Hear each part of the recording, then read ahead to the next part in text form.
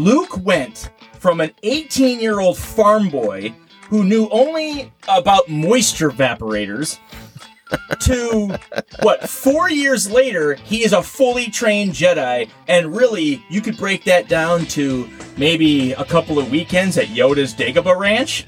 Like, that's it? That's really all he's had. Right? Ben taught him a couple of things, but really, Ben just... Yoda's Dagobah Ranch. I want a t-shirt that says that. Ben really just taught him how to fight against the stupid remote that was flying around. Like, really? And that's all it took for him. Like, some of these kids are born in the Republic. They're raised from birth. And they're not even that good. Like, they're okay Jedi, but they're not the best. Right. And Luke... I mean, there has to be something for being Anakin's son, because Luke gets minimal training and he becomes one of the strongest Jedi ever. Welcome back to the Silver Screen Happy Hour. This is our special edition, Part 2, the 45th anniversary of Star Wars. I'm your host, Chris Wiegand, along with my brother, Jerome, a screenwriter and graduate of Columbia College, Chicago. I absolutely loved doing this two-part series tribute to Star Wars with my brother. It was so much fun. Before we dive into this one, I like to say grab a drink and join us. But if you're driving while you're listening, you can be our designated driver. I want to invite you to follow us on Facebook and Instagram. On Instagram, you can send us a voice memo, comments about the show, suggestions for films you'd like us to review, or just to say hi. We'll see if we can get you a shout out on the next show. Well, let me get the film reel going, and we'll pick up with Jerome as he launches right in.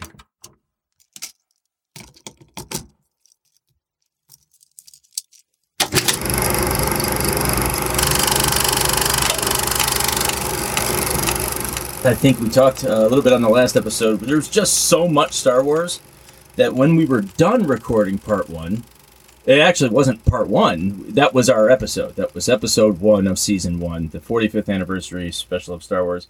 But then my brother Chris and I went over our notes and was like, man, we left off so much shit. So we decided to come back and give you geeks some more.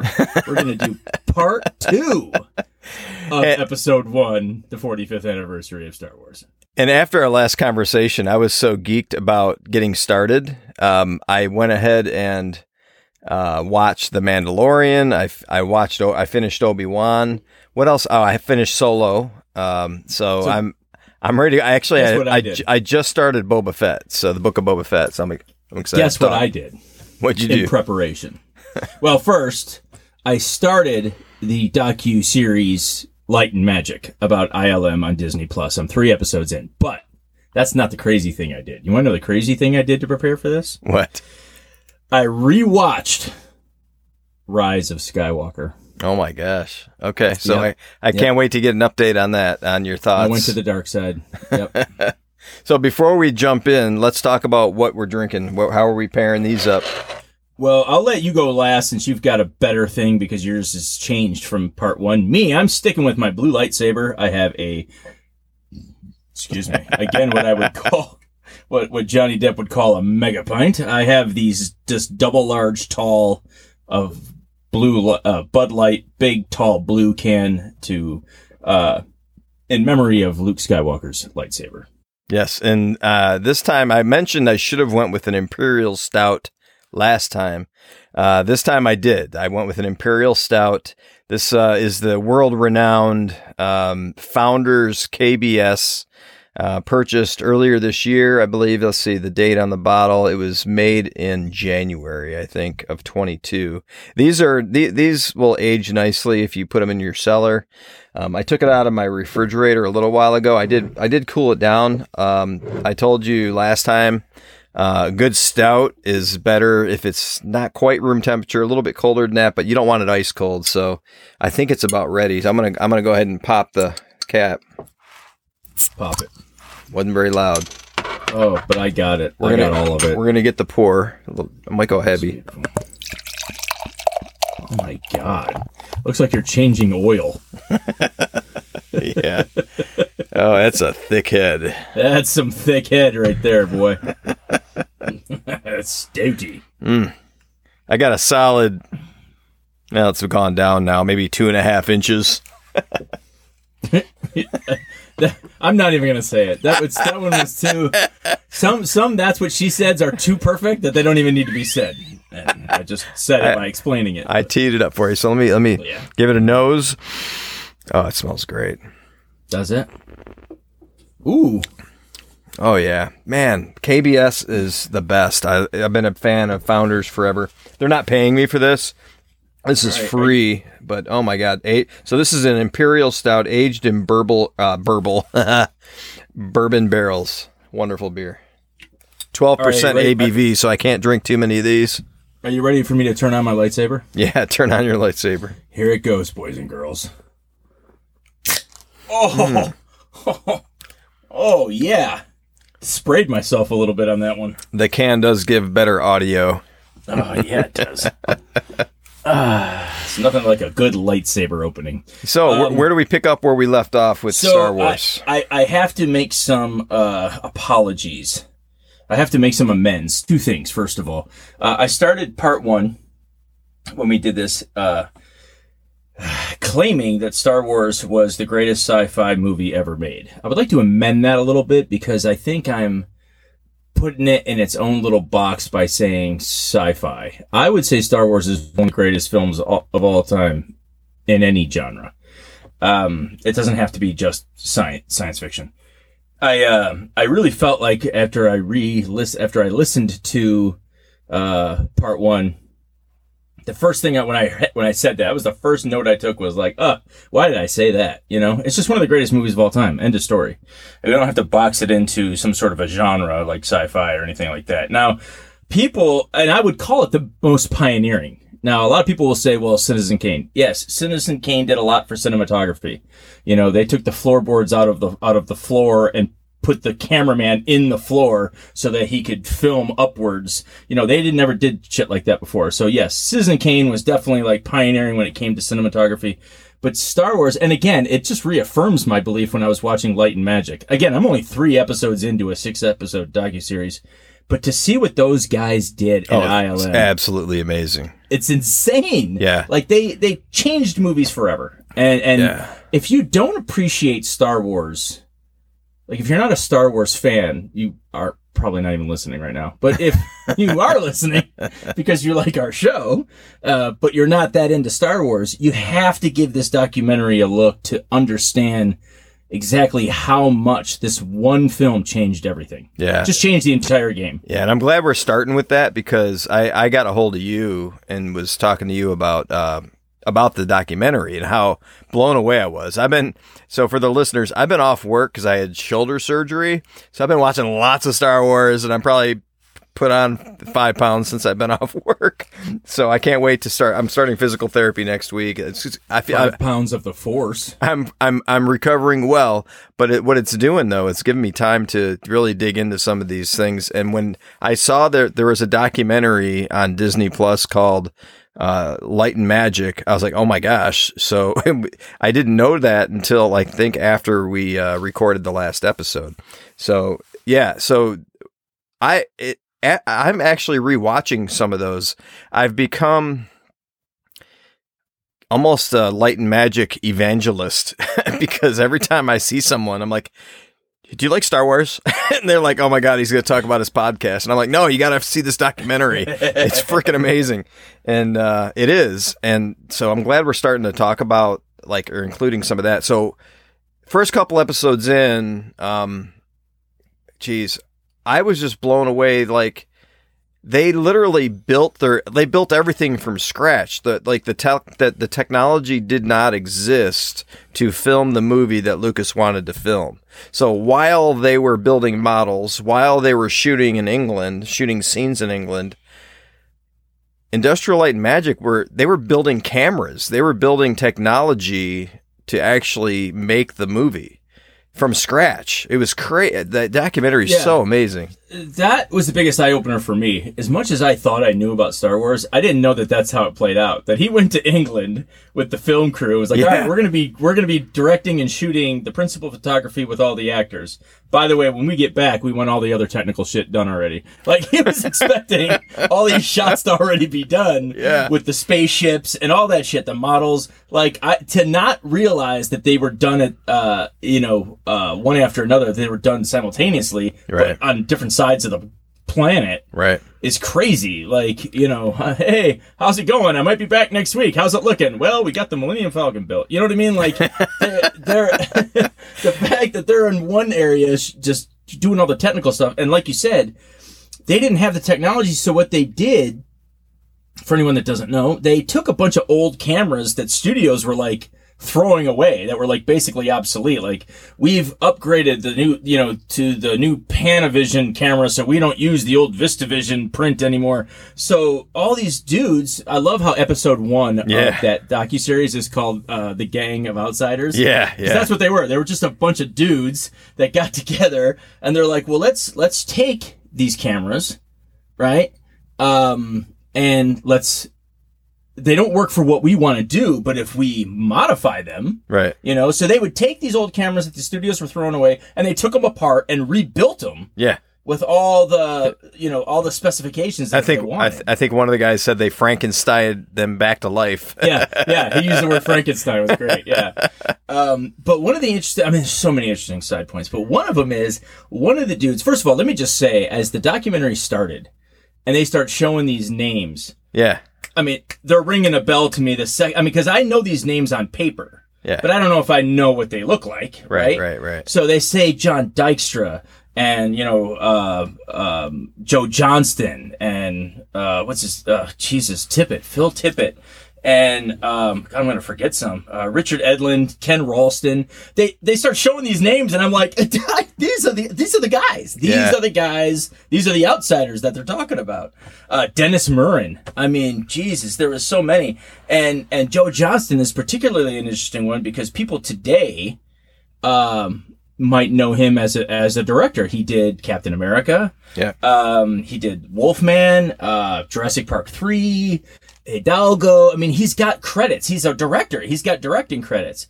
But then you say, well, where did Joe Johnston start? Well, he was one of the guys that got together and created ILM. And the other little piece of trivia, that the documentary will tell you, Joe Johnston, the director of Captain America and all this stuff, was the man that created the Millennium Falcon. And what's interesting in that documentary is how they show what Solo's ship was supposed to look like. Right? And it's like, okay, it's just a spaceship. In fact, I think they say they end up using that model for the blockade runner, which is the opening of A New Hope. I think that Princess Leia's on. The rebellion ship. That was supposed to be Solo's ship. And it's like, that's not sexy. That's not all, that's not a ship that Solo would have. And I thought it was funny because the reason Lucas changed his mind on that model is because there was a similar looking spaceship on another, I can't remember if it was another movie or a television show at the time. In the 70s, and he said Han Solo needs his own ship. We're not going to copy anything. And that even went to the chessboard from A New Hope. How he wanted there to be little real men. But miniaturized. And as he's talking to Dykstra and Tippett and all these guys saying, this is what I want, some movie was being released in theaters, literally at the time. It had that. It had that element that there was like a chessboard with real people in it.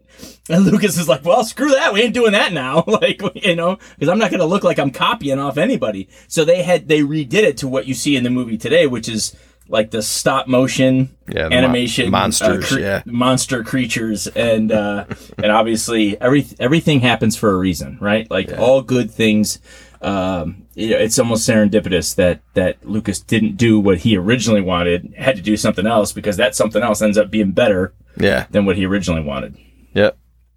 So if you haven't seen the documentary, folks, Light and Magic, it is fantastic. I'm only 3 episodes in and it's fantastic. I will say I was bummed that Dykstra and Lucas had a bit of a falling out because of how long it took him. I think that was it. I mean, Lucas was so upset and disappointed that they were behind schedule when he got back. 2 shots done. Two shots. But from our vantage point, we got to see what Lucas didn't actually see. He knew they were doing it, but to see what they did on the documentary, the hard work and Dykstra, I mean, he got Academy Awards for it, right? He held Oscar, right? Yeah, he's got an Oscar. And he did go on to other things though. He didn't follow him to San Francisco once they moved the studio. So it was kind of a bummer, but I was like, man, the guy, I'm glad they gave him so much time in the documentary though, because without him, so much of the movie wouldn't have happened at all. So. That was such a bummer moment too. Yeah. Like you could tell that he's heartbroken still to this day. He's like what, in his 60s now or whatever, 70s. Yeah. But you could tell that it still bothers him. Like that. I mean, he helped. I don't even want to say that he started. Oh, geez. Can you say that he was the original creator of ILM? I mean, sure, it was Lucas. It's Lucas's money that he got from American Graffiti. But yeah, I would say so. Does ILM happen without John Dykstra? That's a good question. Not the way we know it, because you're right. He's the one. And it was him that like called all his buddies. Yeah, he's the one that got all these guys together. Yeah, he's the one that gathered the, what they call him? The outsider, the gang of outsiders. The gang of outsiders. It was just all his riffraff buddies and it was funny because they were all like a specialty with something, but none of them were really making any money at it. They're good at stuff, something specific, but together they made a freaking powerhouse, when it came to being able to create that stuff. Yeah, and you could just, to know that, before Empire, we're going to move everything up to Northern California, and John, you're not invited. Like, that had to have been... That was tough. That had to have stung. But, okay, so we moved on from best sci-fi movie of all time. I take that back. Now... The other thing I have to admit, and this one's way worse. This one's super serious. This is like the biggest snafu that I'm sure every Star Wars canon geek, and maybe even just Ewan McGregor fan geeks, were screaming at their iPod their iPod. Did I just say iPod? What year is this? Is this 2005? Screaming at the podcast as I said it. I referred to Ewan McGregor as British, and I didn't mean to do it. Sorry, folks. We all know Ewan McGregor is Scottish, and I apologize for that. That was the biggest blunder of the part 1 of our podcast. And again, it wasn't something that I realized until I listened to it later, and I'm like, did I just say he was British? But, what can you do? I guess, I think because we were talking about how geeked he was to be able to play the young Sir Alec Guinness, right? To be a Sir, right? You're knighted. Yeah. Right? So I think I wasn't really thinking when I was just bridging the gap between Sir Alec Guinness and Ewan McGregor, and I mistakenly called him British. Believe me, folks, I punished myself that night by getting just exquisitely drunk on scotch in favor and for Ewan McGregor. I did it for Ewan McGregor, and I think he would appreciate that. So one of the things that I said that I did as I revisited Rise of Skywalker, I don't know why. I think because enough time has passed now of me hating everything about it that I thought I'd give it another shot. It's still not great. But I think in part 1 of our podcast, we ranked them episodes 7, 8, 9 as the 3 worst. Well, that would mean that Rise of Skywalker was the worst of the 3. I'm going to amend that. I'm going to switch it up. I'm going to say it's actually the best of the final 3. And I know some people are like, what? Yeah, it's true. The Palpatine coming back part and all the I am all the Sith. And she's, I am all the Jedi, whatever the hell that means. Like, yes, that was probably the worst moment of the movie. But if you think about it, The Force Awakens is just a rehash of A New Hope. It's almost the same story of A New Hope, start to finish. And Last Jedi is, well, The Last Jedi. We already spent enough conversation on why that is probably the worst of any Star Wars movie. So I'm going to stick that one in the rear and put Force Awakens in the middle and say that Rise of Skywalker is the best of those 3. Now, that doesn't mean it's good. It just means it's the best of the Disney 3. Yeah, I guess. I'll go with you on that because I'm so indifferent when it comes to the last 3. I don't know. It's just, I'm a little bitter. It's tough. I had to give it another go. There was some things that I had forgotten about that I actually laughed at, and other moments where I was kind of like nostalgically sad, in Star Wars, and I was like, yeah, right. And I was like, because that's Carrie Fisher's last performance, and she literally, her character dies in the film, right? And you're watching it knowing that she died in real life. Yeah, that was rough, man. So there were a couple parts where I was like, you know what? I'm going to give this film not a lot of credit, but I'm going to give it enough to be better than The Last Jedi and Force Awakens. So yeah, a little bit of extra love. But one thing I did want to talk about is in one of those, it's not really a dream sequence, but it was like a little montage of like mental images that Rey is seeing. Mm-hmm. One of the frightening things that she sees is her fighting herself. Yeah. Like as if she was to turn to the dark side. She has a double-sided lightsaber. And it was used in a publicity ad where there was a picture of Rey in sort of like a dark Sith cloak. And she was holding this double-sided lightsaber, and everybody lost their shit, obviously. They're like, is that what's going to happen in the last movie? Oh my God, she's going to turn to the dark side. But what's interesting is that should have been her lightsaber. Like, not red, right? Because she's not a Sith. But to see how she fights people, like in A Force Awakens, you see how she fights people with that staff that she carries. She carried that staff all the time. Wouldn't it have been cool if when she was in full Jedi full Jedi mode, that she had a double-sided lightsaber like Darth Maul, only it was blue. Right. I love that idea. Or green. That would have been so cool that's how she fights. She's a double-sided lightsaber fighter. Like that's just her style. That would have been cool. I wish they would have gone that route. Once again, here we are talking about what we wish they would have done. Yes. If they would have just contacted me before they did it, we wouldn't be having this problem. But, there it is. So any more, before you close the book on Rey's lightsaber and the Rise of Skywalker, anything else you want to add? To that movie?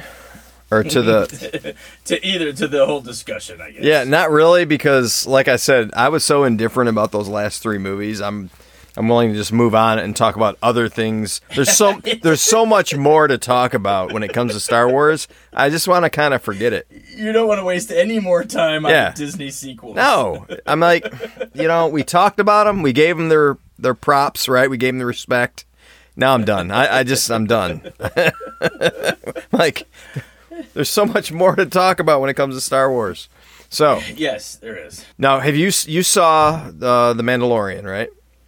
And not all the way through. Ah, crap. Okay. I know. I actually stopped.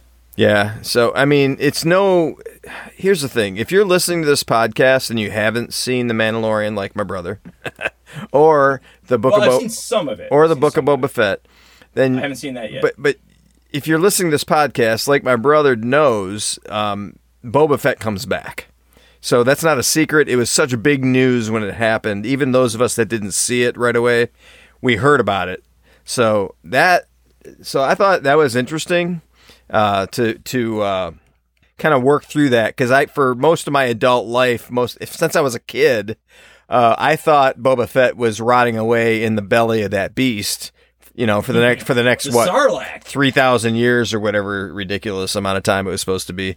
I forget Sarlacc. How many years was it supposed to be? He was supposed to be digested. 1,000 years. Yeah. Now remember, with his armor, it's hard to digest. I know. For 1,000 years. I know, but so I appreciate what they did though, and you told me that is canon, right? That was canon before they made the movies. Yeah, or the TV shows, I should say. Right. So what apparently in all these novelizations that come out, that he shoved a grenade into the intestines or something. No, they show it in the first episode of the Book of Boba Fett. That's how it opens. So you tell me. So what is it? What is the? Well, so I guess I'm not giving anything away because everyone knows he survives, and so the first scene is him in the belly. They show him in the belly of the beast, and he's freaking out. He can't breathe, and he sees the stormtrooper that fell in, and he's dead. And he makes his way to the stormtrooper, and he breaks off his oxygen, and he gets some oxygen, but then he's got that flamethrower on his suit, and so he just lights it up from the inside, and the thing dies, and he ends up climbing out. So yeah, it was pretty cool. And I didn't know that was canon because I didn't read all the books and everything. Mm-hmm. But I appreciate the story because I think 2 episodes in now to the Book of Boba Fett. He's a freaking badass. I knew he was a cool character, but they really made him a badass, and I'm really enjoying the series so far. So I can't wait to see where it goes. Yeah, so on that note of people that come back to life, we already talked about Palpatine, which I guess that was another reason why I wanted to revisit Rise of Skywalker, is I wanted to see if I missed something, because I was like, that was did they ever weird. really explain how Palpatine comes back? And they really don't. They don't really give a good explanation. It's just sort of like, he's just back now, and he's been creating everything. He was behind the First Order. He created Snoke. I can't remember. Is he back, or is he like a spirit back, like Obi-Wan was? He'd come back as a spirit. It's his body. Okay, and in fact, I couldn't remember. He tries to bait Rey and say, I want you to kill me, because the moment you kill me, like the moment you kill me with your lightsaber, my Sith Force Ghost, whatever, blah, blah, blah, is going to go into you. Okay. And make you the next Sith Lord, whatever, blah, blah, blah. Trying to set up this, well, she can't kill him then, because then that's going to happen. But, of course, it doesn't happen, and she kills him anyway, and, Right.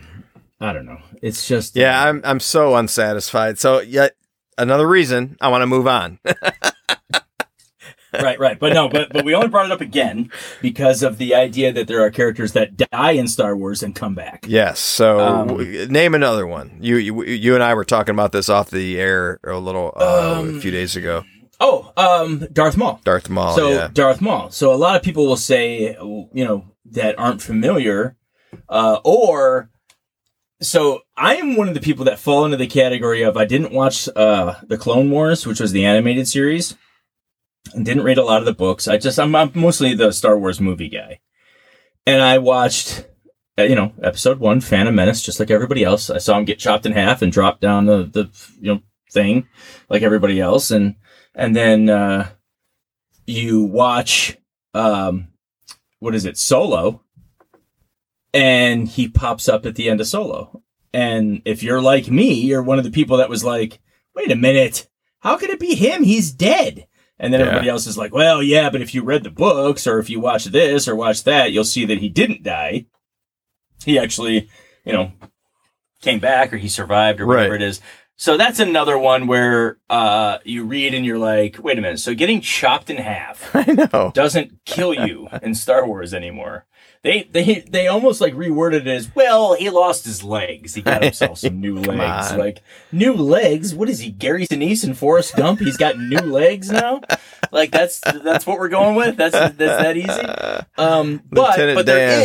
But there is a story there about how he, again, the bad guys, the mob in Solo, it's like Crimson Dawn or something like that. Whatever. Again, there's people that are probably screaming at the podcast, if I got that wrong. But it's he's basically running them, and that's like his new job now. Like, so he, disillusioned from the Sith because Palpatine went and got himself a new apprentice, and so he sort of just became a mobster, or ran a mob for power. Things like that. There is an interesting story that surrounds Darth Maul years after Phantom Menace, but he's just yet again one of the people that show up, and regular audience members that aren't the canon geeks that aren't familiar with all this. They're like, all right, wait a minute. So he's back. I know that Palpatine comes back. That was a head scratcher for me. I was like, Boba Fett comes back, and it's like, what the hell's going on here? Now, when I first saw Solo, and in the theater opening weekend, of course, because that's how I roll with Star Wars movies.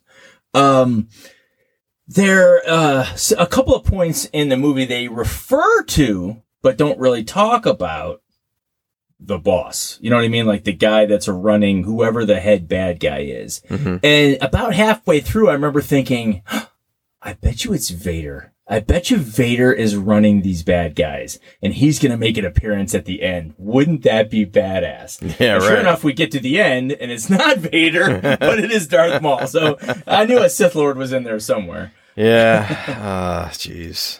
So I think the reason why they bring back these characters is because I think they got more popular than they originally thought they were going to be. You know, I think Darth Maul was created with the idea of just being a Sith Lord that was going to be a problem. You know, for the rule of two comes into play. So they knew that if they were going to start the whole thing, Episode 1, Phantom Menace, the Emperor was Darth Sidious. He's going to have an apprentice, and to make room for Anakin, this apprentice would have to be killed off, probably by Obi-Wan. So, but I think they didn't realize that Darth Maul was so cool and how he looked was so cool that his popularity would grow, that they were then probably like, well, now we got to add him in. Now, this is something that canon geeks would know and I don't.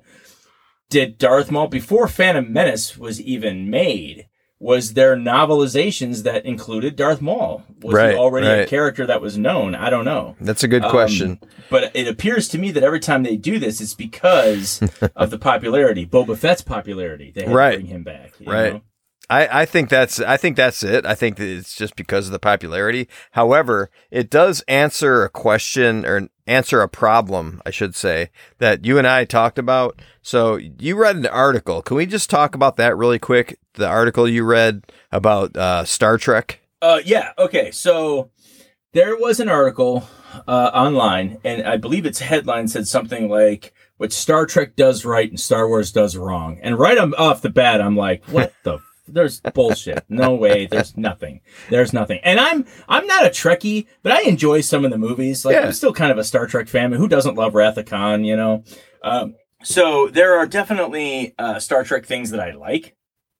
But when I saw the headline, I was like, well, I can't wait to read this article so I can shit all over it. And so I start reading the article and I'm like, oh my God, they're right. And what they talk about is the one thing Star Trek always got right was they built up the group of characters, right? The people you know, Spock, Kirk, Uhura, Dr. McCoy. You know, you get these people and then they go on adventures. Every movie, every TV episode, every installment is just another adventure. It could go on forever. Yeah. There's no deadline. They created it was an episodic idea. Star Wars comes off like it's episodic, but it pigeonholed itself. It kind of painted itself into a corner where it gave itself deadlines. Like, well, we can't just make any movie we want. Where is it going to fit in the timeline, right? Is it pre-Anakin Skywalker? Is it post-Anakin Skywalker? Well, once you do A New Hope, anything you do before that is going to meet an eventual deadline. For instance, if Solo, let's just say Solo was hugely popular, they could only make so many Solo sequels before you start running into A New Hope. You know what I mean? Like, you cap yourself with deadlines that it has to fit into a certain time frame, and it can't just live forever. Right. There's got to be an end point, especially when they set up this good versus evil, Jedi versus Sith. Well, if the ultimate finish, particularly in, say, Rise of Skywalker, is the end of the Sith, well, then what the hell? Why would we even continue watching? Right. Right? Where Star Trek is, there is no one bad guy. Yes, there's the Borg and the Klingons, and they always have these common enemies, but there's never any eradicating of the enemy, of all enemies, I should say, where there's nobody left to fight. You know what I mean? There's just the next movie, there'll be another enemy. There'll be another bad guy. There'll be a whole new world of people they have to fight. There's no limit to Star Trek. Star Wars limits itself. And when I read that article, it blew my mind. I was like, my God. That is so true. Yeah. Well, and you can see that not just the fact that they keep making Star Trek movies, but all the Star Trek TV shows over the years. Right. I mean, they've had The Next Generation. You've had I forget them all, like Deep Space or something, whatever, 9 or whatever. Because I wasn't a total Trekkie into them all. I did watch a lot of the Next Generation, I guess, but because they set the framework, they could just get a new crew and do the same thing, and it's cool, you know. So they did do that. I do give them some props. I do like the twist in the new Star Trek series that came out, trilogy, I guess, about how they did it by changing the timeline. So it's the original characters played by different actors. Right. So it's the original crew, I should say, played by different actors, but because they changed the timeline, they get to have similar but different adventures, right? They did have a Yes. Wrath of Khan, but it was different, right? Right. So I thought that was very creative. I thought it was good storytelling. So anyways, this isn't about Star Trek. Yeah, This is about but- Star Wars, but I wanted to give Yeah. them their props since it came up. So back off a little bit on the Star Trek love, but what's funny about that too? One more thing on Star Trek, they pulled the same thing. A very popular character was killed off a little too early, and they had to bring him back. We all Back know in what I'm talking about. Spock, right? Star Trek 2. The Star Trek 2. Now, there's like 9 Star Trek movies. Well, they kill off Spock in the second one, in part 2. So they knew, like, well, you know what? That was stupid. We can't do that. We got to bring him back, right? So they had to bring him back. But that's a little different. That'd be like killing off Luke Skywalker and realizing, oh, shit, we just killed off Luke. How the hell are we going to fix that? We got to bring him back. Right. So, yeah. So, and nobody's above that. Everyone has to do it. So there you go. But the interesting thing about death, right? We talked about these people dying and then coming back. What about the Jedi or even the Sith, right? How do some die? Again, the canon nerds know the answer to this. I don't. How do some Jedi die and they disappear right away and some don't, right? What's the criteria? I want to say Amy, our sister, asked me this one time, and, being the know-it-all that I am, I came up with some bullshit answer like I knew, and I really don't. But I was like, well, technically, when they're ready to be absorbed into the Force, they disappear. If they die before their time, they weren't ready to go yet. So who disappeared that we know of? Obi-Wan. Yoda disappears. Yep, Yoda. When he dies. Obi-Wan disappears when he dies. Yes. Anakin does not. Yeah. Luke disappeared when he died. Right? Old man Luke. In The Last Jedi. He disappears. Which, by the way, I have to say there's a cool point about that. Somebody, I think, wrote Rian Johnson. I think he's the one that retold this. He's like, I got an email from somebody, and he said he was expecting another piece of hate mail or something, right? Because everybody hated The Last Jedi. Yeah. He said, this person wrote him and said, you actually got one thing wrong. When Luke dies and absorbs into the Force as the Force ghost, his mechanical fake hand should have fell to the ground. Right? And it didn't. It disappeared with him. And he was like, it made so much sense. I don't know how I missed that. Damn. That'll be so if they follow in Star Wars tradition, in about 20 years they're going to re-release the video and edit it. Yeah, they'll do a special edition Last Jedi. You'd have to do a lot of edits for a special edition Last Jedi completely change it. To make it good. But yeah, that was one point that should have happened. But anyway, so Luke disappears, Yoda disappears, Obi-Wan disappears. Qui-Gon doesn't. Mm-hmm. Right? Qui-Gon does not. To say, and no Sith ever do, right? Count Dooku didn't disappear. Right. So you could say, okay, if you're a Sith, that eliminates you right off the bat, right? Because you don't get to be absorbed into the Force if you abused the Force for bad. Okay? All right, let's just say that's a rule. Fine. But Anakin redeems himself. Yeah, that's a good one. Yeah. Before he dies. Exactly. So why didn't he disappear? Yeah. And in Attack of the Clones, in the end battle of Attack of the Clones, where there are like a friggin' 300 Jedi that are fighting all the bad guys at the end of Attack of the Clones, there's like 100 of them die, maybe even more. Like there's just bodies everywhere. There's just dead Jedi. Dead Jedi everywhere. Dead Jedi laying everywhere. Now one of those bastards disappeared. So what? So, what rule is this? Like, who gets to say who disappears? Like there's just like a bunch of Force ghosts in the sky that say, nah, that I don't know, give it a Jedi name, Plethora, she wasn't good enough. She doesn't get to disappear yet. Like, sorry. Like, who sets the criteria and who gets to disappear? That's so unless. Go ahead. My opinion is Lucas didn't think that hard about it. He thought it was a cool move in Star Wars to have him disappear. So he did, and he didn't think any more about it. Well, also because they set up, A New Hope is set up like he did this on purpose, A. Yeah. B, Well, he did it on purpose so that he could influence Luke, right? So he could always be in his head. So he could always be telling him, use the Force. Luke, trust me. He could always be talking in his head. Which, by the way, you realize he only comes and goes at his convenience. How many times has Luke been like, Ben, please? And there's no Ben, right? He's just like, no, I'm ignoring you. I'm putting you on mute. I friggin' told you not to do this, and you did it anyway. So now I'm sending you right to voicemail. He doesn't show up whenever.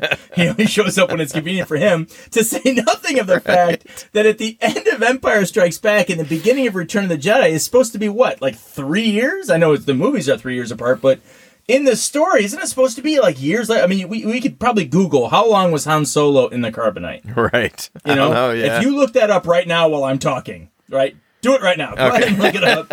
How long was Han Solo in the Carbonite? That'll tell you how much time took place between Empire and Return of the Jedi. There's going to be a point at the end of this rainbow. Trust me, if you follow me, I will show you. I'm waiting to hear how long it was. Was it 18 months? Was it 2 years? Was it 3 years? So, according to the official timeline, the events in Empire Strikes Back took place in 3 ABY. The events in Return of the Jedi took place in 4 ABY. Oh, so it's only a year later. Okay, then why? Tell me why. In this whole year, 12 months, Luke hasn't talked to Ben. We know he hasn't talked to Ben. Yeah. He hasn't gone back to see Yoda. We know he hasn't seen Yoda, right? So how did he go from Luke, who just got his ass kicked by Vader at the end of Empire, so when Return of the Jedi starts, he's a full-fledged, fully trained Jedi. Yeah. Who the hell was training him? If he hasn't seen Yoda or Ben in a year, he friggin' looked it up on Google? Like, how did he find out how to be a Jedi? I mean, I assumed he was communing with the ghost of Yoda and Ben, maybe. Yoda wasn't dead yet!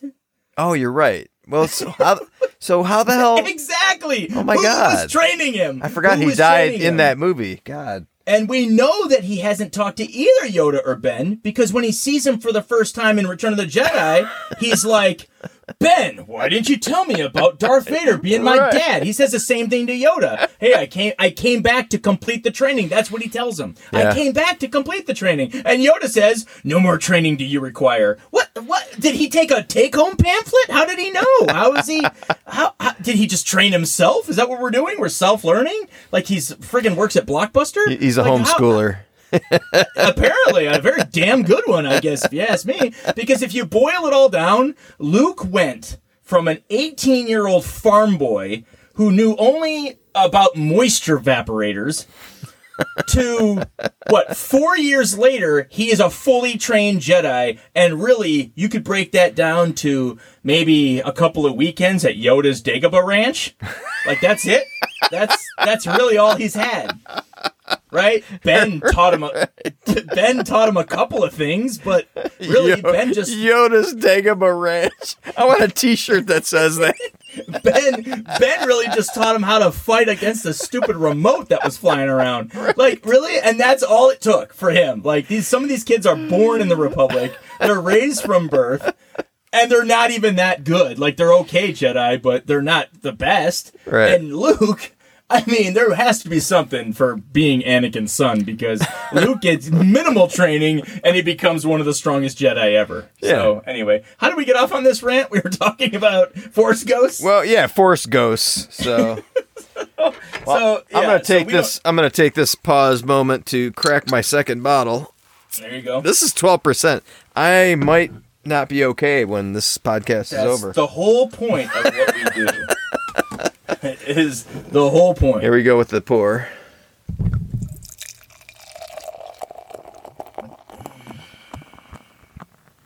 Uh-oh. You got to take off the top. You got to take it off the top there. Oh, that was a heavy pour. That's what she said. Man, this is like beer candy. That was a Yoda laugh. Yeah, that was actually. If Yoda had an Imperial Stout. One more thing I wanted to add from part one. We talked a lot about pop culture, Star Wars' place in pop culture. One thing we totally didn't talk about, that there are fans of this show that probably went nuts when they heard us not talk about it, Seth MacFarlane, who created Family Guy, big Star Wars fan. Anybody that's a Family Guy fan and a Star Wars fan had the beautiful opportunity to witness a 3-part series, three episodes, I guess I should say, where Seth MacFarlane gives his homage to Star Wars with a parody. Yeah. Luke Skywalker is obviously played by the son, Chris. The dog Brian is Chewbacca, of course. Of course. Han Solo is the dad, Peter Griffin.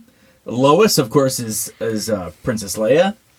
I want to say Quagmire is C-3PO, I think, and Cleveland is R2-D2. So it's great if you haven't seen it. But what's great is the titles. Didn't the sister play the eyeball? Oh, so we'll get to Mila Kunis, and God. For anyone that's listening, I love Mila Kunis. I have a special crush for that woman. She is so beautiful. And she does the voice of Meg on Family Guy, which is ironic because in the show Family Guy, Meg is supposed to be the ugly one, right? The outcast that everybody hates. Everybody in the family hates her, right? Like, they talk shit about her in front of her, like they don't care. She's supposed to be this ugly, stinky, like, whatever. She's just the worst person ever. And she's voiced by, obviously, one of the most beautiful people in Hollywood. So, but that disrespect to Meg gets carried into this Star Wars parody because she has like little to no parts in any of the episodes. Now, I'd have to go back and look at the second one, but I know the third installment, she plays the Sarlacc. It's her only part. Explain what the Sarlacc is for the novice Star Wars fan. That's the pit in the desert that ate Boba Fett that we talked about earlier. So, and that desert out with Jabba the Hutt and all that stuff. But what's funny in the first movie, you start the whole thing, the first episode, where they're like totally riffing on A New Hope.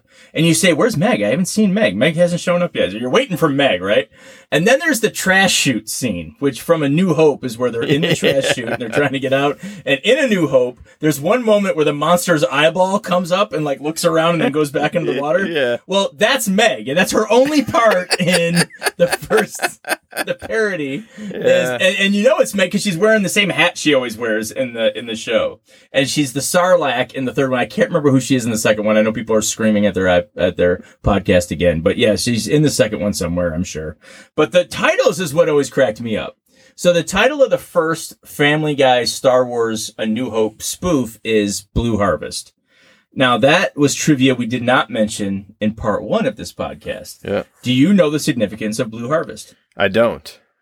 So, Blue Harvest... Actually, you know what? I do remember. You told me this recently. I didn't, so go ahead and tell everyone else that doesn't know. It was the shooting title for Return of the Jedi. Because when they went to go shoot Return of the Jedi, like the principal photography in whatever state they went to shoot this, they didn't want fans all over the place. There was a lot of secrecy. They didn't want anyone to know they were shooting a Star Wars movie. So their shooting title on every piece of paperwork that they had to make it official, to get licenses and stuff, was Blue Harvest. Right. And nobody knew what the hell that was, so they left them alone. They didn't know they were shooting another Star Wars movie. Right. So, of course, Seth MacFarlane uses that as the title for his A New Hope spoof. And then the title of the second spoof episode, which is a rip of Empire Strikes Back, is, and I can only do this. Oh, by the way, Stewie, anyone that knows Family Guy, Stewie, of course, is Darth Vader. Of course he is, right? Like, you wouldn't have had a better Darth Vader than Stewie, the baby, the evil baby from Family Guy. So the second one has an even better title, but to do it justice, you have to almost imitate it in Palpatine's voice. Yeah. So the title of the second episode, the spoof of Empire, is something, something, something dark side. And then, of course, perfectly, the third one, which is a spoof of Return of the Jedi, of course, that title is It's a Trap, which is Admiral Akbar in Return of the Jedi. It's a trap! So, so if you're a Family Guy fan, you already know all of this. If you're not a Family Guy fan, familiarize yourself a little bit with the characters, and then watch a few episodes. Find it on YouTube, and then go find these episodes. They are hilarious if you're a Star Wars fan. It's so great. Another bit of pop culture that I threw at you this week in preparation for the show is like, it's funny because so many things just pop up and like, oh my God, I forgot about that, And one for me was Weird Al Yankovic's song that he did after Phantom Menace came out, and it was to the song American Pie, but it was a Star Wars. It was called The Saga Begins, and that was the name. That was the name of the song. So, and it's just looking at. I looked up the YouTube version with the lyrics, and it's funny because how American Pie begins real slow. Well, in the song Weird Al did a long, long time ago in a galaxy far, far away, and he just goes into the story. He does the whole story, and I loved it back then. And I wish we could play the music on the podcast, but the legal police will knock us down if we did. So look it up on YouTube if you've never heard Weird Al Yankovic's The Saga Begins. It's wonderful. Yeah, I mean that's Weird Al. Weird Al does some great stuff like that. Absolutely wonderful. So we can transition now into, since you were talking about pop culture. Yeah. You wanted to give. Well, should we go here now? Yeah, I guess we can go here now. You wanted to give a shout out. Didn't you want to give some shout outs to some folks? Ed Lee at 86 Yeti. Yeah, so let me pull it up. Yeah, 86 Yeti. He's a local musician, and I was blown away by him. He did a little show at this open lot in the city I live in, where there's a taco truck, and he just plays the drums, and he has all this pre-mixed music that he plays, that he created, but he plays while he's playing the drums. It sounded great, and I'm a Pink Floyd fan. Well, he listened to the show, and he messaged us on Instagram, and actually, yeah, he had a question. Let me pull that up. So yeah, he mentioned the Pink Floyd concert that I mentioned in the last. I guess he went to that concert too. Anyone that loves that kind of music, like psychedelic, look up 86 Yeti. I think that's his stage name on Spotify. I could be wrong, but it's good stuff. Let's see where. Yeah. So the question he asked about if we were familiar in episode 6, what the Ewok planet or the Ewok moon, home planet, I guess, of the Ewoks, what that almost was. Lucas had it written as something else. Do you remember what that was, Jer? Yeah. So you mean before it was the Ewoks? So the planet that the Wookiees are from, I think it's called Kashyyyk or something like that. Yes. Yeah. Kashyyyk. Yep. So yeah, Lucas originally wrote it as it was supposed to be. The new Death Star was supposed to be built around their planet using the Wookiees as slave labor. Now, my buddy here said that he heard it was because of the budget. They decided to go with Ewoks. It doesn't say that in the little Google search on Wikipedia. It just says that he did in fact change direction. It didn't say why. So that's an interesting. I didn't realize that. So that was an interesting fact that 86 Yeti brought me. So thank you, and I just wanted to give you a shout out for that. Who else? There's a couple other people who actually sent me voicemails, and I promised I didn't promise. I said we might be able to, and this is where the mic comes in. Shout out to Chose 810. Chose started following us, sent me some messages. I'll give Tyler Moldovan a shout out. He's working on a horror film festival here in Port Huron, Michigan this fall. So I believe it's the end of October, right around Halloween.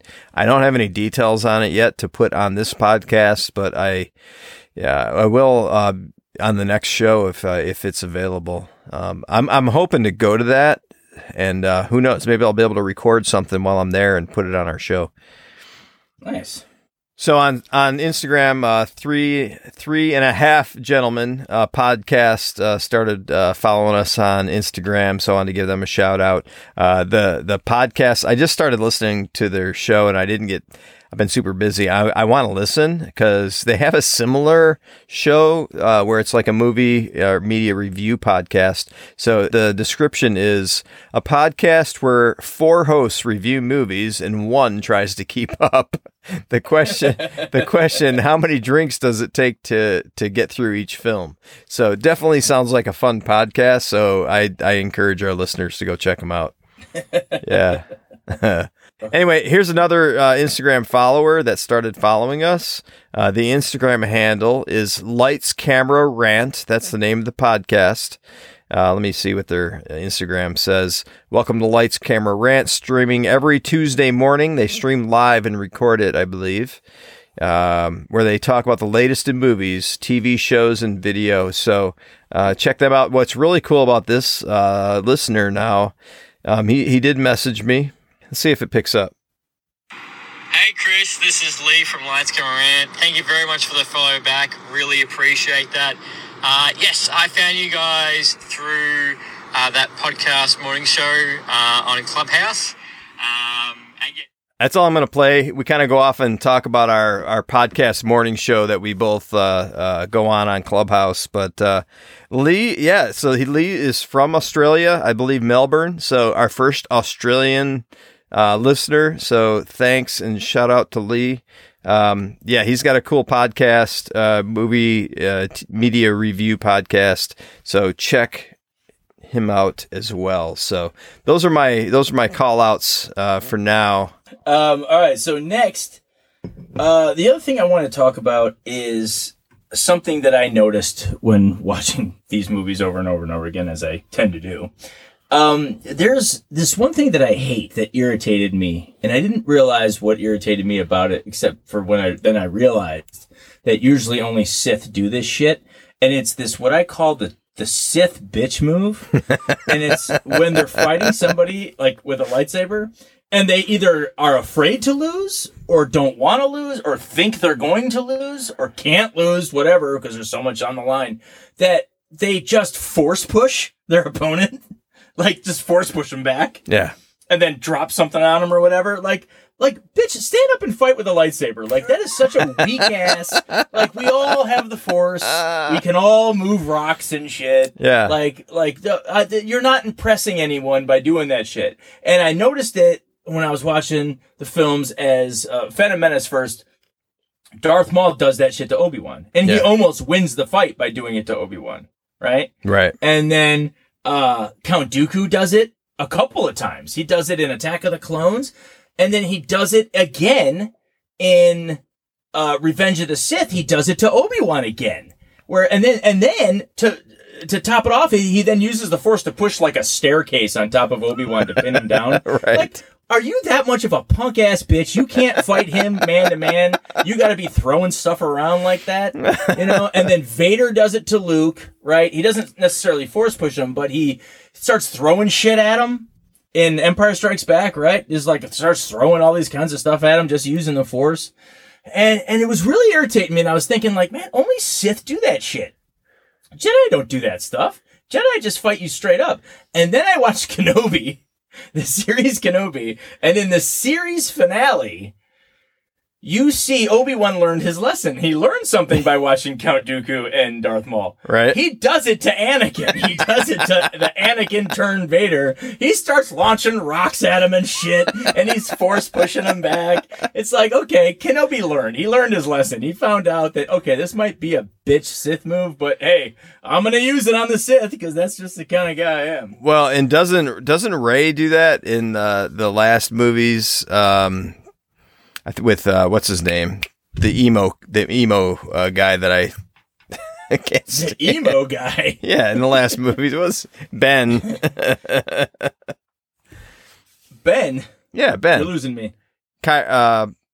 Kylo. Oh, Kylo. Oh, Ben Solo. Ben Solo. Okay, Yeah, because when emo guy, guy. emo you guy. referred to Kylo as the emo guy. I did. I hated it so much. I called him a punk ass bitch when I watched it. I'm like, look at this guy. He's just a punk ass bitch. He's the emo guy. Killed his dad. I'm like, come on, man. Yeah, who kills their dad anymore? That's nobody does that anymore. But when she was fighting Kylo, I remember there was a scene where she like used the Force and it froze his lightsaber in place. It's like, oh, that's pretty clever. Yeah. I hadn't seen that one before. Yeah, that's true. That's true. She did do that. Yeah. But again, I would say that Obi-Wan started to learn the lesson, obviously, actually a little sooner than that. In the fight against Anakin in the end of Revenge of the Sith, they try to force push each other. Yeah. And there's that moment where it's almost like he sensed that Anakin's going to try to force push me, so I better do it back. And they did it to each other. Right. But obviously that's like a move that they teach them. You know what I mean? So when you're in the middle of a lightsaber fight, if you feel like things aren't going your way, just launch the stupid bastard back a few feet. That'll throw them off guard. They won't know how to come back from that. And if you're really afraid of losing, drop a staircase on them or something, so they can't continue to fight you. Right. Everything about the lightsabers. Now, the other thing I wanted to mention about the lightsabers is that they brought back, or they at least tried to explain, the kyber crystals. So if you're a newer Star Wars fan or a Star Wars fan of the movies like we are, you'll know that they mentioned the kyber crystals is what's used to make a lightsaber, right? But the original drafts, and again, we talk about, like we said, that it was supposed to be a planet of Wookiees, not a planet of Ewoks. Lucas went through a lot of drafts, right? He went through a lot of drafts of how he wanted things to go. And they changed and morphed many different ways before it finally became what we know it today. One of those changes was the kyber crystal was originally written in one of the early drafts as the thing that gave you the Force. Right. That's what everybody was after. The good guys and the bad guys. It wasn't a religion. It wasn't people were Force sensitive. You had to have this kyber crystal. Everybody was after it, right? It was like finding this, like the Raiders of the Lost Ark, right? They're going after something, right? You know what? What? I was just going to say, it makes me wonder if Lucas changed it because of Dune. Because it was similar to Dune, them mining for, I forgot what it was they were mining for, but it gave them the powers, right?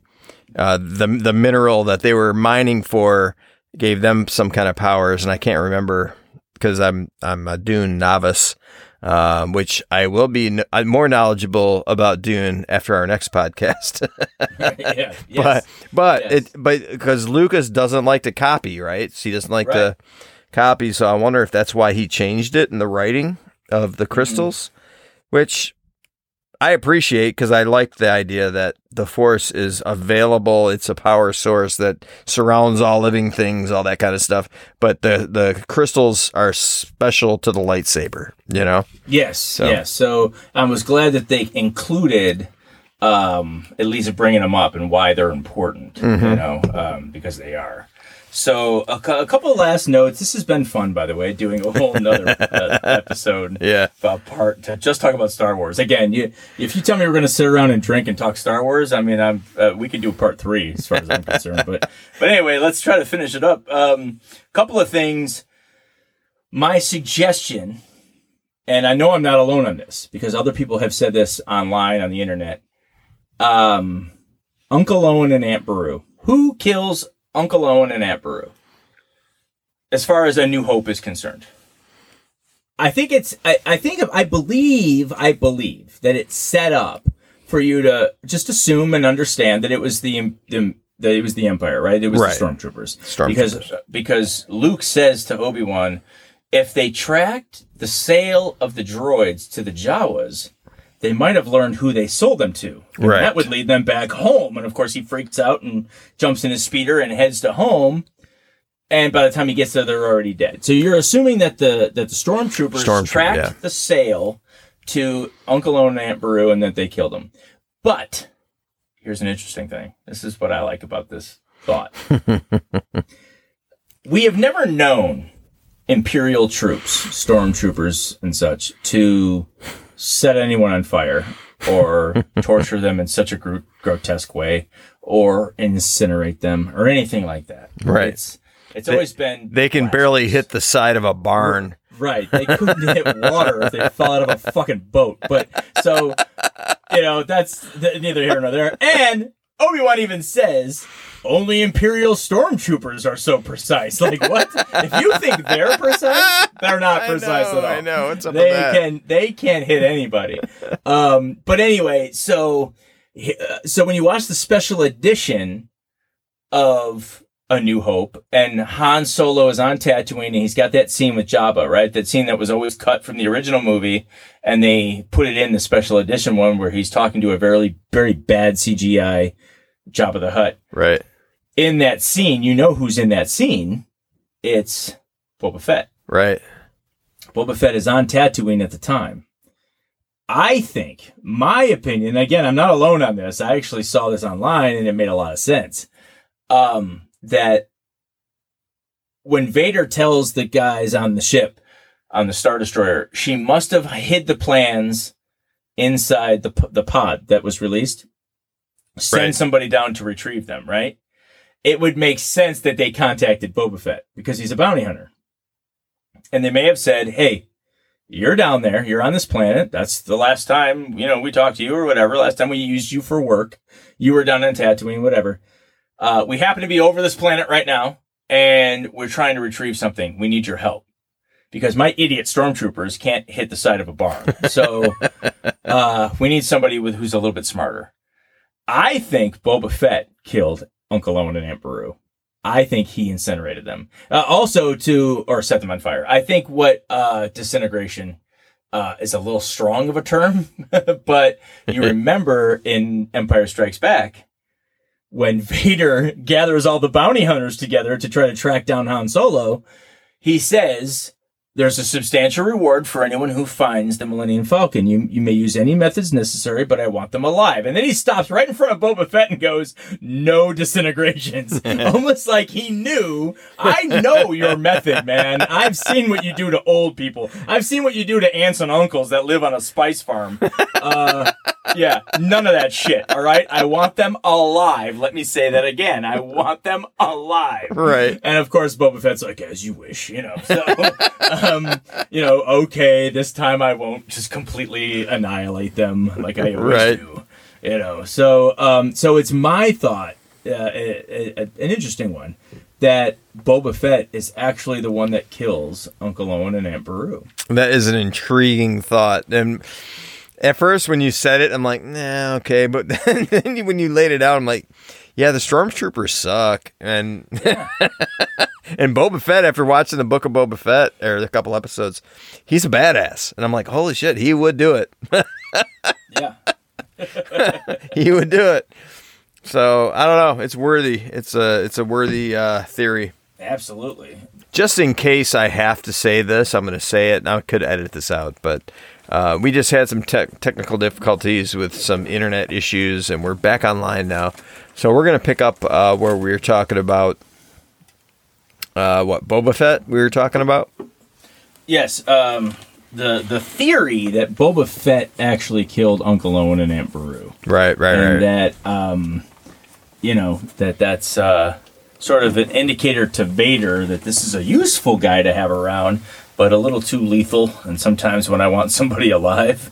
Because again, if you think about it, they could have... Everyone talks about hiding Luke on Tatooine, but they can't let him keep his name.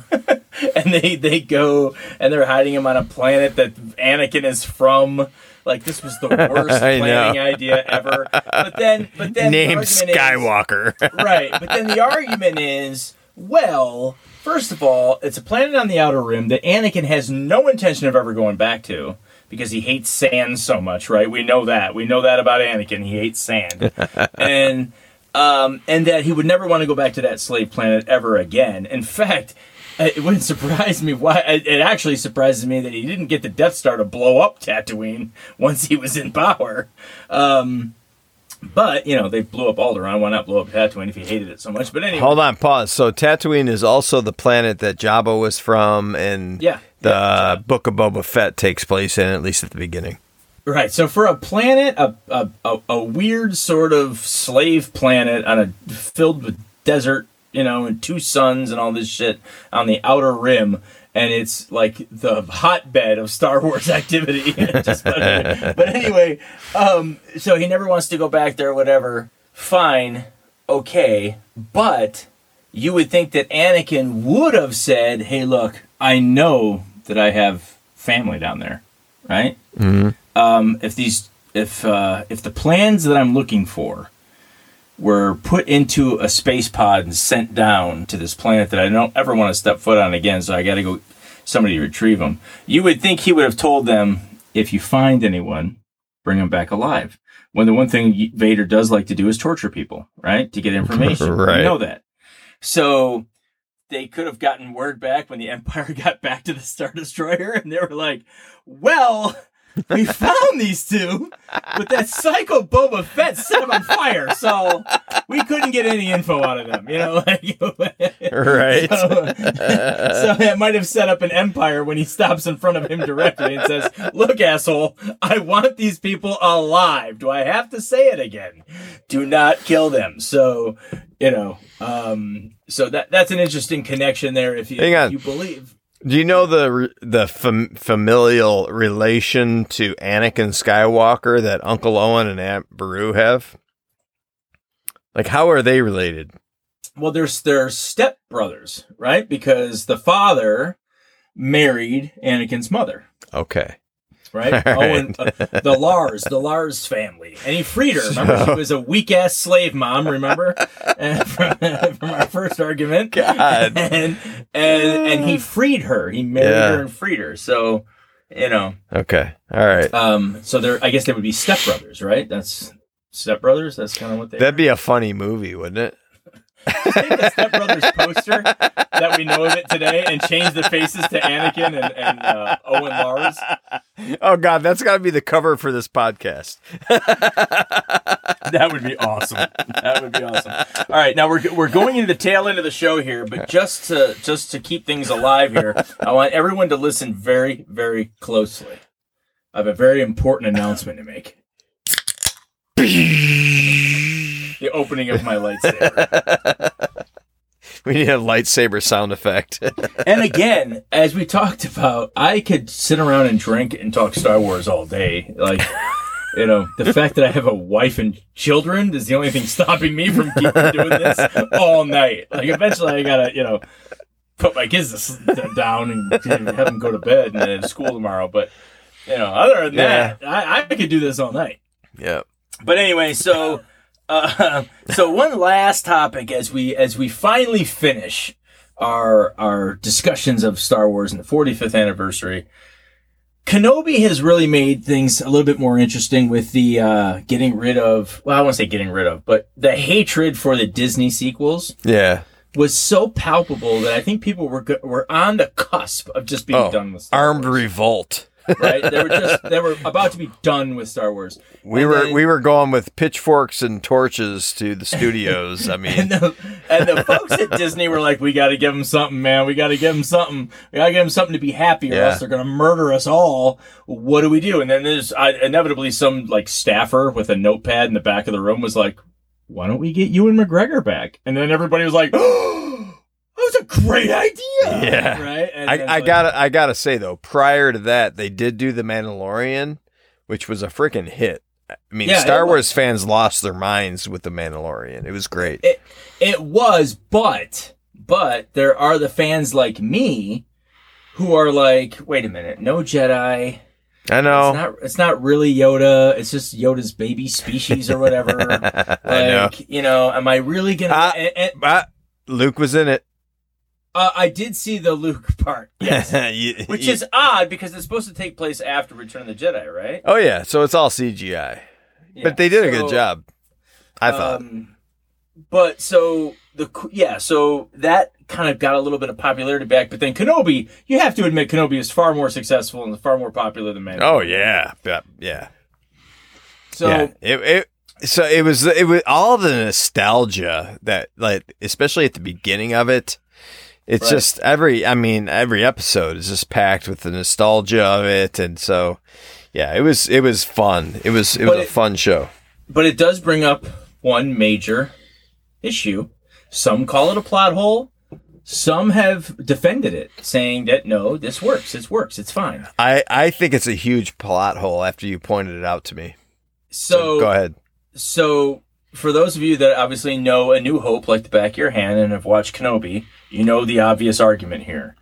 How did Princess Leia, as a child, have this experience with Obi-Wan Kenobi, and then in A New Hope, doesn't mention it at all? Not like, hey, remember that time you saved my life and all that stuff? And we know from A New Hope that they have a relationship. She sent him a distress signal. Right, she sent him a distress signal saying, but she doesn't open it with, hey, Obi-Wan, remember that time you saved me? I need your help again. No. She starts it with, you're my only hope.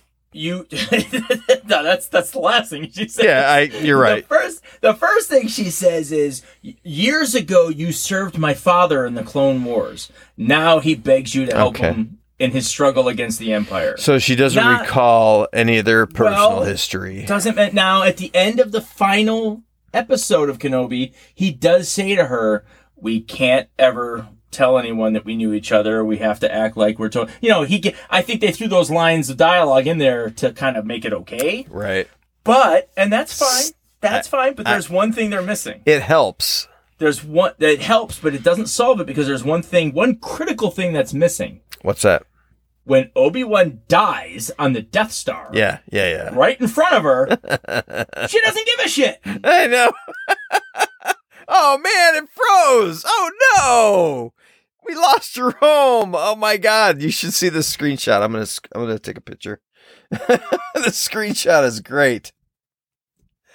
Oh my gosh. I can't believe we lost him. I'm going to have to, God. His internet is a problem. We need to crowdfund Jerome's internet. Jerome, we're going to see if people send you donations if you actually get good internet. I'm looking at your funny dumbass face right now.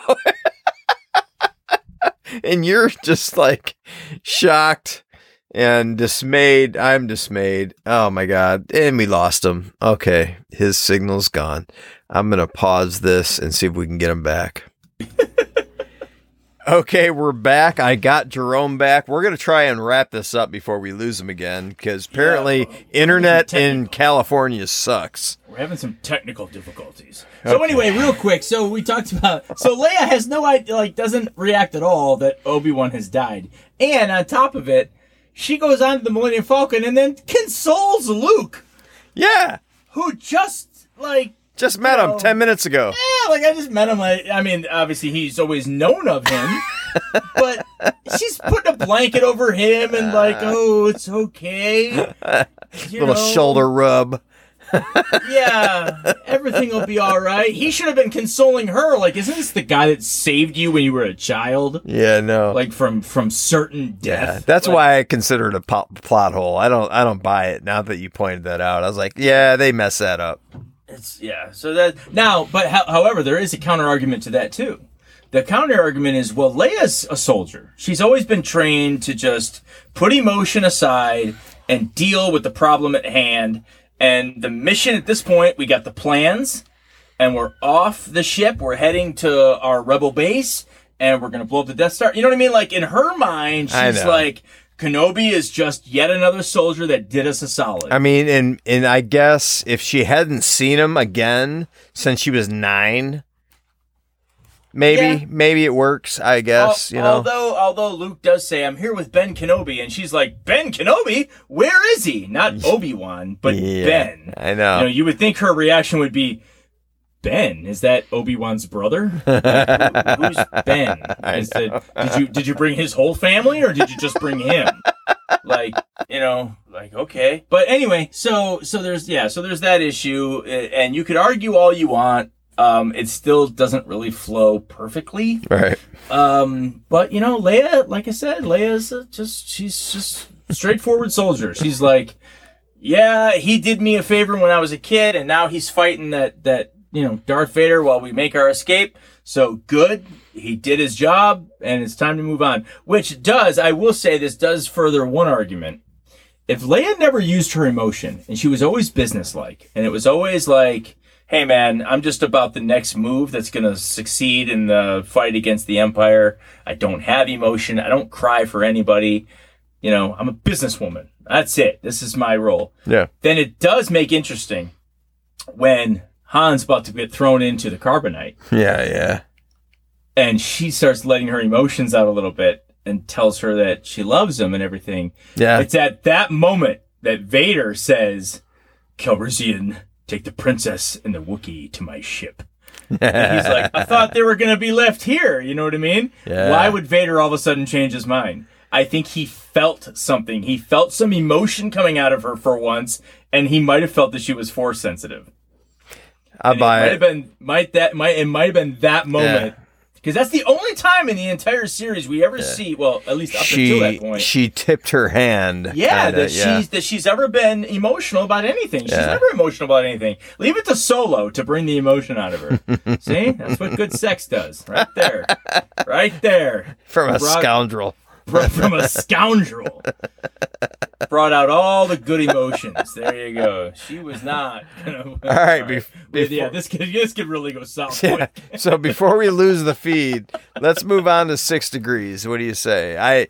I thought I had you stumped, and I think you might have. So for the listeners, you'll have to go back to our previous shows to understand the 6 Degrees game, but it's just trying to see if there's two actors that cannot be connected in 6 Degrees, a degree being a feature-length film. We don't use TV shows or directors. They have to be in a feature-length film to be connected. And we're not trying to play the gotcha game. We're not trying to say, you got it in 5. It really could be done in 2. We're really trying to see, are there two that can't be connected? We have yet to be found that there isn't. Anybody can be connected within 2. Yeah, of course, it comes from the Kevin Bacon game, but our argument is that it's not Kevin Bacon. Any 2 actors can be connected. Any 2. Right. So, but the rule for this one was that we used in part 1, we can't use Star Wars movies. So you wanted to give me 2 people there from Star Wars that I can't use Star Wars movies. Right. Right? Now, when we had a little technical difficulty, my brother told me the 2. Yeah. Right before we were about to get back on. And surprisingly, it was easier than I thought. So, you figured out in like 30 seconds. I was like, what the hell? So who are the 2 you said? So I went with old Uncle Owen and young Uncle Owen. 2 different actors playing the same character. So Phil Brown from the 1977 A New Hope plays Uncle Owen Lars. Yep. And Joel Edgerton Yep. plays the young Owen in the new TV series Kenobi and in Revenge of the Sith. Revenge of the Sith, yeah. Yep. But I can't use any of that shit. I can't use any Star Wars movies. But I did remember when he said that, my first thought was, there's no way I'm going to get this. Because I only know Uncle Owen, the old Uncle Owen's always been in like 2 or 3 things. And one of them that I knew of was Superman. He was in Superman. He played a state senator. And, cause I remember him with the thick glasses. Right. He had a full, I think he's got like the scruffy mustache and beard in A New Hope. I totally forgot about that. But in Superman, he's got like a full-on beard with the gray, and he's got the thick glasses. Yeah, I forgot about him in Superman. Yep. And I thought, well, shit, right there, it leads you to Brando.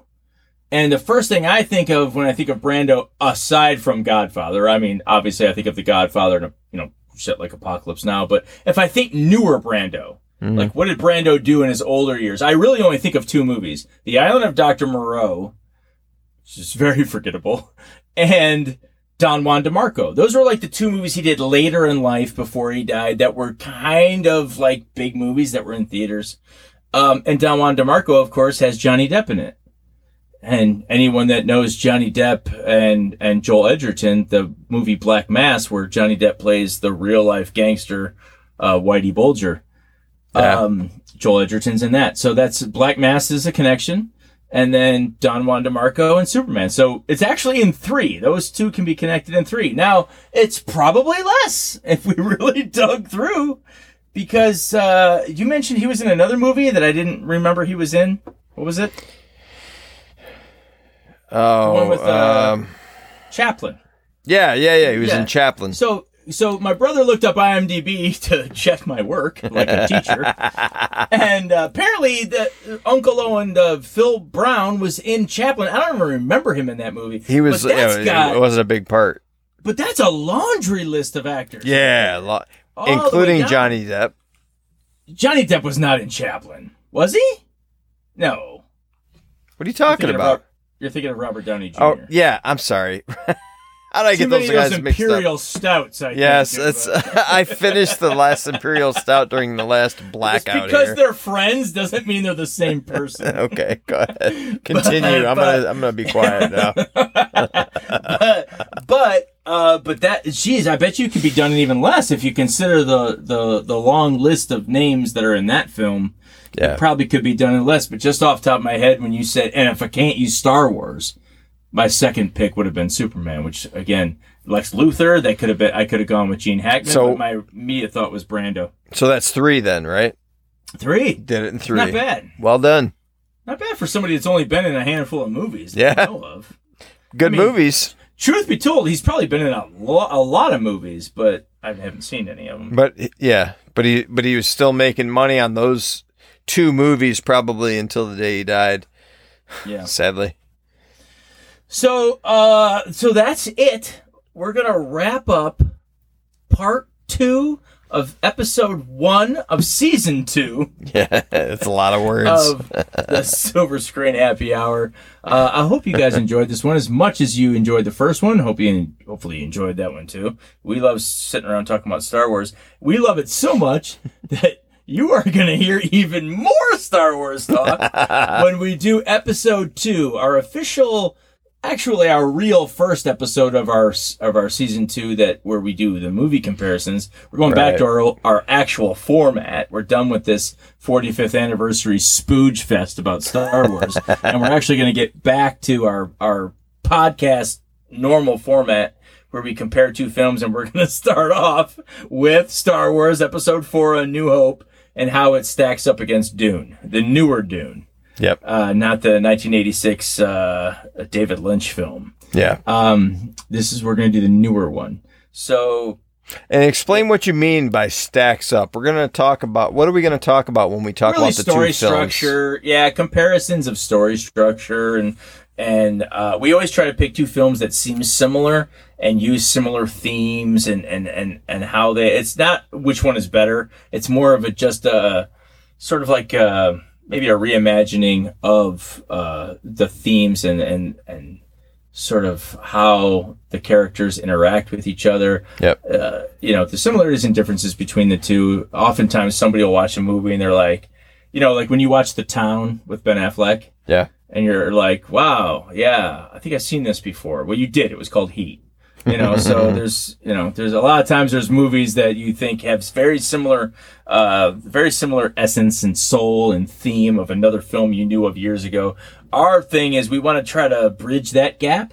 And if you haven't seen either one, maybe it'll entice you to see the one. Now, Generally last season, when we did season 1, I think we thought that most people had seen the newer films, but didn't see the older films we were talking about. And we hopefully were turning you on to older films that were classics. Yeah. Of course, if you've spent the time with us to go through these 2 parts of Star Wars, you've obviously seen Star Wars. If you haven't seen Dune, this would be your chance. So yeah, go see Dune. It's on HBO Max streaming. Of course, available on Blu-ray and DVD, of course. Yep. But see Dune if you haven't seen it yet, and of course Star Wars, and then we're gonna pick apart those 2 on our next episode. I don't know when that will be. We say once a month, but I'd like to be a lot quicker. Shoot, I could do this every week. Yep. Sit around drinking and talking movies. That's heaven right there. So, but we'll see you on the next episode. Do you have anything else to say? Well, I was just going to leave it with a teaser. I think I'm going to lead with, when it comes to reviewing those 2 movies, I have a bit of a controversial take on Star Wars, and actually there's some controversy around the new Dune as well. separate controversy, I'll leave that one for the show, but the controversial take I'll leave as a teaser for Star Wars. The Star Wars discussion is, I'm gonna address the question: is Star Wars anti-American? Boom. So because they shot it in England and you're pissed off about that? Nope. I'm just going to let you ponder on that. We'll discuss it in the next episode, but I think I know where you're going with I think it's worthy to consider why I say that. So we'll discuss it in the next show. Interesting. In fact, you know what's interesting? I know we're going to sign off here, but I will resubmit my plug for Light and Magic, the 6-episode docuseries on Disney Plus. Check that out, and I think Lucas talks a little bit about what you're talking about. I think you're right. And I think he taps in a little bit to that. And I tell you what, I'll put in the show notes, I'm definitely going to put a link to Light and Magic, the documentary on Disney Plus. Obviously, you need Disney Plus to watch it, and if you don't have it, maybe they got a free trial or something. Get it; it's worth it. Binge that series.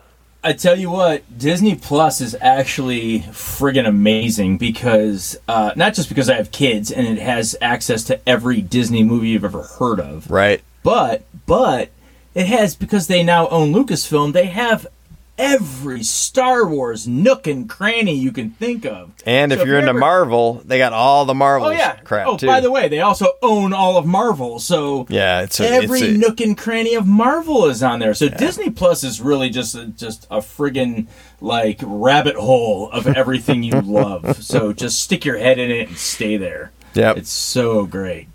But anyway, Light and Magic, 6-part docuseries. We're plugging it like we made it. We didn't, but we love it. Right. Because Industrial Light and Magic is awesome, and we talked about that in part 1. Yeah. All right, man. I could do a separate series just on talking about the documentary. I mean, because there's parts of an entire season on just Star Wars stuff. The documentary. Let me just say this.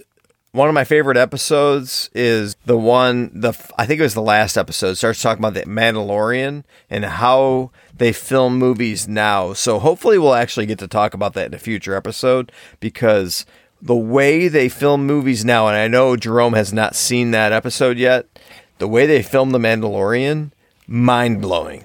Absolutely mind-blowing. The technology that they've created to film these TV shows and now movies absolutely blows my mind, and I can't wait to talk more about that as well. All right, one real quick closing thing on that. Not that part, but what I have seen in the first 3 episodes of Light and Magic is Lucas says at one point that the budget that they first got for Star Wars was $2 million. Yeah, and he goes, today you couldn't afford one shot with that. That's insane. Like, $2 million is what one shot will cost in today's money. Yeah. So quite amazing. All right, let's wrap it. Until next time, I'm Chris Wiegand. I'm Jerome Wiegand. See you next time. I don't know what to say. Have another drink. Go watch Star Wars. Yes. Adios.